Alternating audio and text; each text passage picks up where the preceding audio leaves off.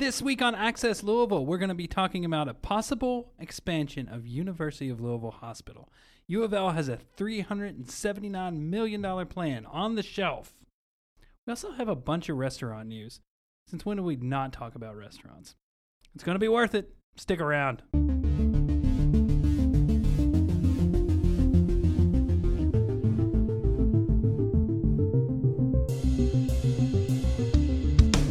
Thanks for joining us. My name is David Mann, and joining me today is Brooke Timmons. Howdy. Chris Larson. Hey. And Haley Cawthon. Hello. Access Louisville is a weekly podcast from Louisville Business First. Each week, we bring you the latest news and the sharpest opinion on the city we love, Louisville, Kentucky. But before we do that, I'm going to start this show the way I always do, with a difficult question for our panel. Guys, earlier this week on LouisvilleBusinessFirst.com, we had a story about a new music venue coming to the outlet shops at the Bluegrass in Simpsonville. It's called Brewgrass Entertainment. No, I didn't slur my words. It's called that because they're going to book a lot of bluegrass and American roots music, and also it sounds like surf beers. So my question to you guys is, what is the best local music venue in town? And Brooke, I'm going to start with you.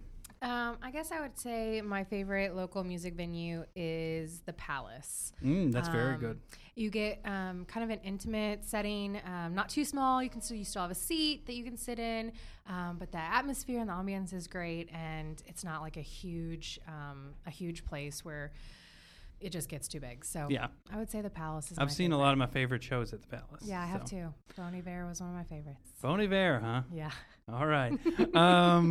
Not judging, and Chris Larson. For me, I'm going to go with Mercury Ballroom. My experience and my sampling of local music venues is fairly limited, but when I did go to Mercury Ballroom for a Business First event, I really liked the event, liked the space. Mm-hmm. It's smaller, and I like that with music venues. The only downside I see is that I could see that place getting absolutely packed. Yeah, true. There's no seats. I've been there, packed and not so packed. I saw the local natives actually from upstairs, and I really liked that. And then it wasn't too crazy. Like it was a packed show. Confession: I've never done a show at Mercury Ballroom. Well, Mercury Ballroom is still kind of new, a new venue. Couple years. That upstairs space, that looks really cool. Yeah, the upstairs. I've seen venues where awesome they have view. really cool upstairs spaces, and if you can get up there when it's crowded, it's usually a better place to be. It was a great place to watch them, and I wasn't in the VIP area, just kind of in the upstairs balcony watching area, and it was great. Yeah. Haley. Confession.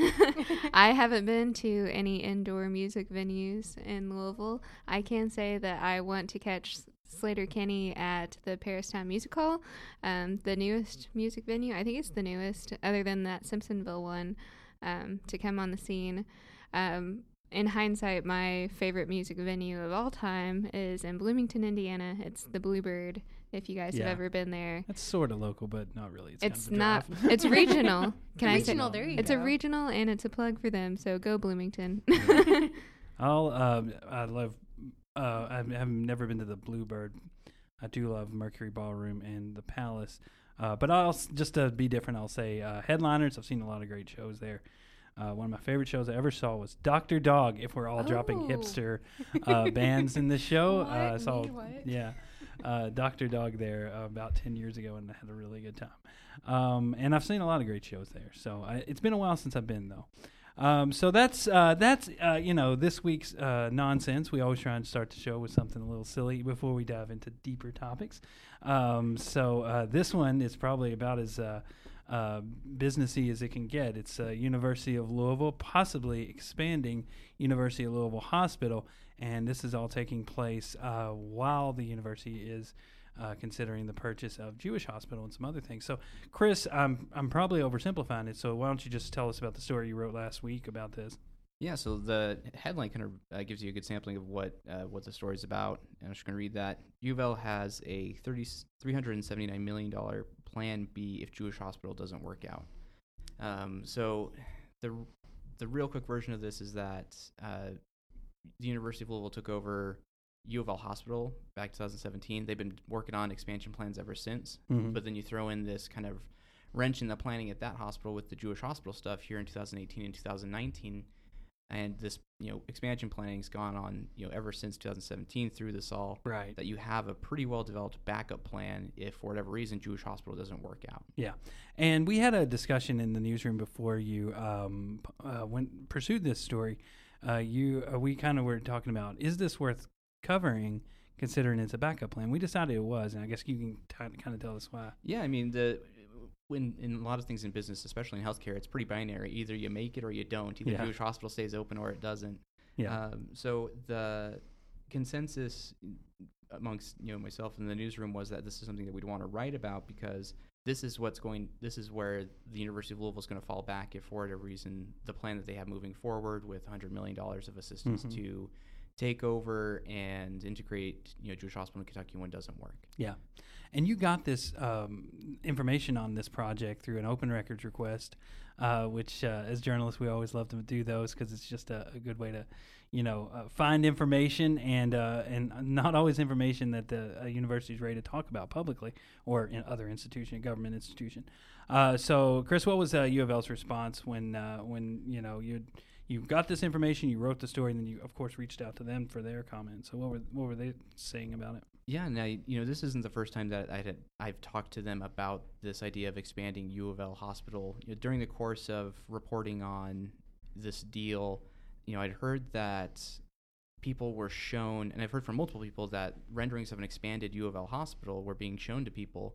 I wanted to get my hands on those renderings. No one seemed to have a copy handy, or at least weren't willing to hand it over. So, working with the the legal tool to get public information through the Open Records Act, I submitted a letter to get copies of that. And it turns out there wasn't just one; there was 3 renderings of different possibilities of what this could look like. And the university has consistently said this is just a backup plan. This is just a backup plan. This is also a contingency plan. This is also a contingency plan. So they've said repeatedly that they have not decided to go through with this plan, even though they have, they have this plan in motion with Jewish Hospital. If anything were to happen, they have a really well developed plan, even that goes down to the months of like when they would start working with the city to get the right credentialing and licensing, to all the way to when they would see a substantial construction finish date. Yeah. And when you said they've been showing it to people, I think from our conversations, the context has been they've been showing it as a recruitment tool, right? Yeah. The sources that that I've talked to about this have told me that this has been shown to people that they want to attract to the university. Yeah, like, hey, look how big this is going to be. Look at this cool hospital, that you could work at if you came to work at the University of Louisville. That's super interesting to me. And just while we're on the topic, what's the latest on U of L's plan to purchase Jewish Hospital? That's Plan A. We're talking about Plan B. Yeah, Plan B. So Plan A. Plan I mean, it as far as my reporting goes, it's them working through the final details of actually getting a deal done. This is slated to close on November 1st. In a couple weeks. And one kind of factoid I want to throw out here: the simplification in the writing about what the purchase price is going to be is $10 million is the overall takeover price for all of Kentucky One. But that price could go up or down based on where Kentucky One's financial health is. So like if at November 1 there's a certain balance sheet that's above or below a certain mark, that price could go up or it could go down to either seeing just a little bit more or a little bit less. Yeah.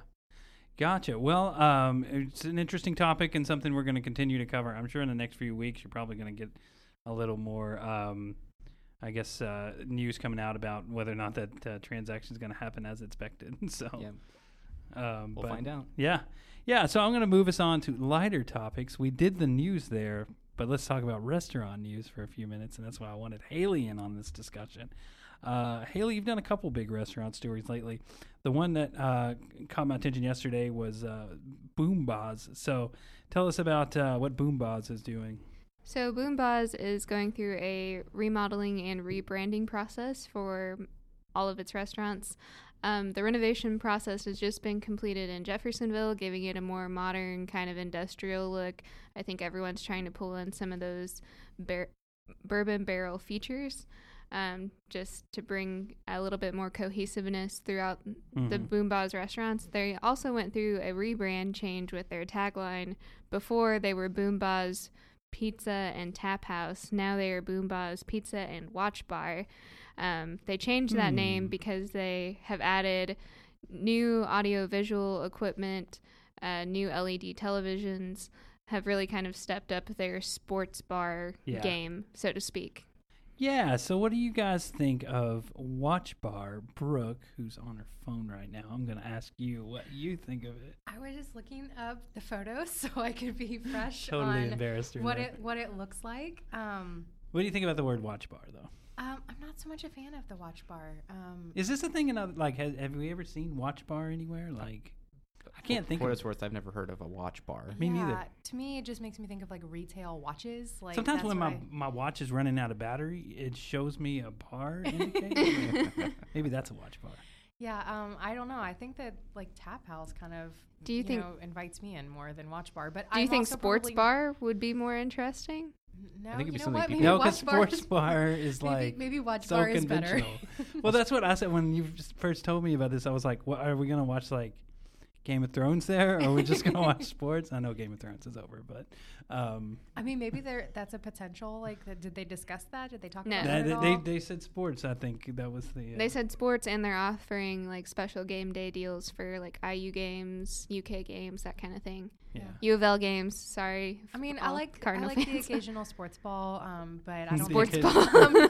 I'm not there. I don't think I'm their demo. So But if they're going for the sports crowd, why not just say sports bar? People are like, man, I really want to go watch the game at a cool place. Man, I'll go to a sports bar. They're not I thinking, know. oh boy, I can't The wait word to go sports watch U of bar L works. at a watch bar.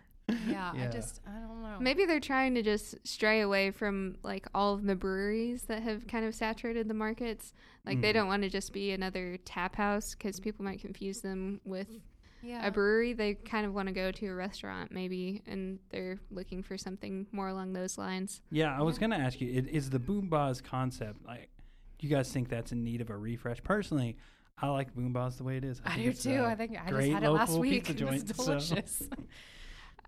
So I think part of the reason why was, like I said earlier, cohesiveness among the restaurants. The brand was established, I think 21 years ago. Yeah, it's been a long time. And they've been adding locations here and there ever since then, and every location has been like different from the last in different aspects. Just like whatever like the current design trends are. Yeah, and so they're trying to bring a look to where you walk in and you're like, oh, this is a Boom Bars, no matter whether you're in the Highlands, whether you're in Tennessee, that kind of thing.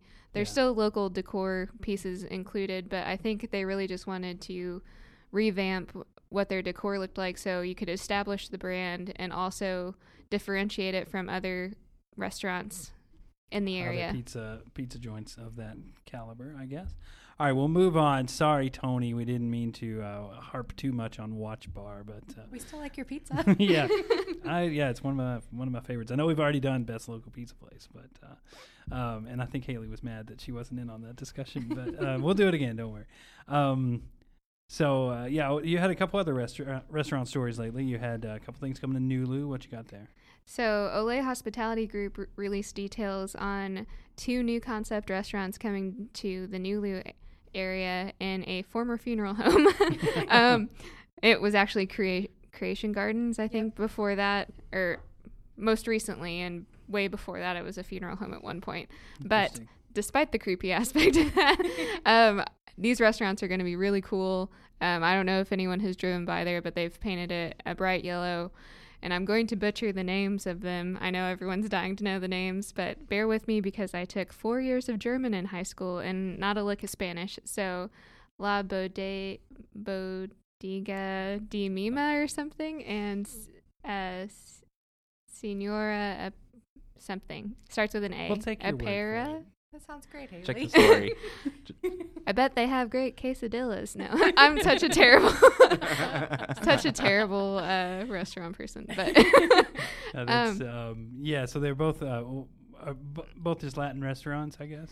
yeah, they're going to be a fusion of a couple of different Latin American concepts, and in the release that we got, they are going to be the most personal restaurants to Fernando and Yanni Martinez, who own the Olay brands. They said these are like deeply meaningful to them, so they think it's going to be kind of a showcase of what they can provide people. And the secondary restaurant, the fast casual one that I can't pronounce, starts with an S. Signora Apera or Is it something. going in the carriage house behind there? Yes, it's going in the former something on Main. Geese Lane. Geese Lane on Main. Yeah. It's going into that. And they're planning to open multiple locations of that, just like they did with El Taco Luchador. If you didn't know that, Olay Hospitality Group owns El Taco Luchador too. So they're hoping to do multiple locations of that fast casual concept. This story broke while I was out of town, and all I could think was, yes, get in my belly. Yeah, sounds exciting. And then you had another one towards the East End at the former Skyline Chili's on Lynn Station Yes. Road. So you, right? Yes, they We actually can pronounce that one. They gave me the pronunciation on that one. It's spelled S-O-U, but it's pronounced So-U. And I'm sure no one will just go, let's go to Sal. Okay. Do my little pig call there. Anyways, this restaurant comes to us from Chef James Moran. You may have heard his name come up in some other restaurants. He was executive chef at 8 Up. He also recently worked on a consultancy basis for the Pine Room. So he's worked at several like high profile restaurants in the area, and he's always wanted to open his own. So now they're getting to do it in a former Skyline Chili's location. It's going to have an open concept kitchen. He's going to be cooking food like in the middle of people, customers. So you're going to be able to see what's going into the Those food. are my favorite kinds, the open concept kitchens. Yeah, they're fine. You can close it. I don't care. Like, as long as the food's good, I don't mind. Yeah, they didn't tell me any of the signature dishes because I think they want to keep some of the menu surprise. But it's supposed to open November 1st, and it's currently under construction. So What was the theme of the restaurant? What was the food? Did you say like Southern or something? I think Korean? it's Southern-inspired Asian, maybe? Like, they didn't say specifically. Like, I tried to ask for menu details, and they didn't want to tell me. But So how big is this place? Because I'm thinking of like trying to have an open kitchen concept in a former In a former Skyline building, Skyline. and those Skyline They're not huge. They're not big. I think at it's all. about 3,000 It's square like a feet. regular size looking Skyline. It's nothing huge. So I think it's You're 3,000. gonna be like right there, like as Yeah. as a customer. You're Have you gonna been be to sitting- Mexa in because you'll St. be able to like Matthews? open up what is currently the kitchen, and it'll be larger than. I mean, like Mexa in St. Matthews is very small space, and they make your Yeah. tacos like Yeah. right in front of you, and it's great. I Yeah. think it'll work. It's definitely not something that they're just like walking into Skyline and planning to operate out of the same space. Like, they've Right, yeah. blown out the walls Well, in there. And I read redid- something once that that if you do buy a former like restaurant building or whatever, that you should just like completely renovate it. Otherwise, people will like have the same like feeling as the last place that failed or closed or whatever. Mhm. So it's actually like better to just go in and just totally blow out the walls and change things. Speaking of restaurants closing, some other Breaking news. not necessarily breaking. It closed 2 days ago, but Okay. That's pretty Palatucci's, breaking. Palatucci's Italian Restaurante has closed. Didn't that just open? Yes, Yeah, that was at the It former just- Gary's on Spring, right? Gary's on Spring, in the Irish Hills neighborhood. It just opened in Like, July, yeah. into June maybe. I think it was June. I think they. And the guy had actually sold his other business, his computer repair business in Jeffersonville, to be able to afford this new endeavor. And I saw in a Facebook comment that he said overhead was too high and they had a bunch of staffing issues within the first 6 months. And that's, Sad to hear. yeah. yeah. And you run into that a lot in the restaurant industry, I think, is keeping people on staff, paying competitive wages, that kind of thing. But wow, like opening and closing in the same quarter. That's Yep. I don't think it was the same. Like, for some reason, I'm thinking they opened around Derby. But maybe Nah. that's what he wanted to do, and it didn't happen. It was a couple weeks after Derby, I think. Okay. because Haley started Derby. 'Cause Haley Week. started- I started on Derby Derby Week, okay. and I don't remember it being one of my first couple stories. So I think it was maybe in June. Okay, gotcha. All right. Well, any other late breaking restaurant news we need to know about? Not yet. Okay. I'm sure there will be tomorrow. Yeah, I It's used to be constant. on the restaurant beat, and it was like every 5 minutes someone would walk up to my desk and say, "This is closing" or "This is opening," and I'd be like, "Okay, I'll get on that after the last 10 things that people told me." Exactly. So that's a tough beat, very much. A lot to keep track of. That's all we have for our show This time, I'm actually going to do an outro instead of just like closing up the show like I did last week. Don't know what happened there. But I'm going to go around the table and let everyone say where our listeners can find you on social media and check out some of our content. So, Brooke, I'll start with you. All right, so I think I've just officially just given up on Twitter currently. You can still follow me there. There's no reason, but BF Flu Designer. It was like one of my things at goals at the beginning of the year was like, I'm going to get back into Twitter. And so January, check me out again. January, yeah. It's a great month to tweet. And, but you can find me on Instagram at btimmons26. And I post all kinds of food stuff there. It's my personal account, but I'd love to have you follow me there. Are we saying what we're up to at work? Yeah, okay. We are. Yeah. Okay. I wasn't listening before. No, I didn't say. Oh, so, okay. But go ahead. I'm just saying I would do a quick plug for our Book of Lists. We're working on that project right now. It's our biggest project of the year. I'm just really excited about our theme. Maybe in the next couple weeks, I'll tell you what we're doing on our cover as it's going out the door to the press. So I'm very excited about the theme this year, though. So. And Chris. Yeah, you can find me at BFLU, Chris on Twitter. And you can also connect with me on LinkedIn, which is for the working grown-ups. Everybody, Chris is get on LinkedIn. I'm a grown-up. We're all talking about restaurants and crap. But if you Chris want is to over here have doing a hard break news. from kind of the hullabaloo that is Twitter and Facebook, LinkedIn's actually kind of a good place to kind of I like escape to LinkedIn. that. If you want to Huh. like try to not be caught up in like that next political Yeah. debate with your With your great Uncle. aunt. your great aunt. I'm on Twitter, but I freaking hate it. Like, it's just not my place. So Yeah. I like LinkedIn. Yeah, but the thing that I'm actually probably going to go work on after we wrap up here is another what I think is going to be a really interesting story about the University of Louisville Jewish Hospital situation. It has to do with a $100 million loan and where exactly that's going to go. We got some new information on that, so check in real soon with me on that. Yeah, that sounded interesting. Haley. You can find me on Twitter at BFLuHaley. That's HALEY. I don't hate Twitter. Say she actually uses it. I use Twitter. Uses it to great effect. I've been gaining some followers on there, so I appreciate some of my new followers that have been checking me out. Sorry if I'm weird on there. I'm weird in real life too. You can also connect with me on you can connect with me on LinkedIn, but I'm not on there as much as everyone else here is. So if I take a couple days to respond to your message or your request, that is why. Yeah. Oh, I usually open LinkedIn just to clear the numbers. Yeah. Hey, 47 notifications. Not Click. anymore. See ya. Something I'm working on right now is a cover story on venture capital and the landscape in Louisville, what investment dollars look like here.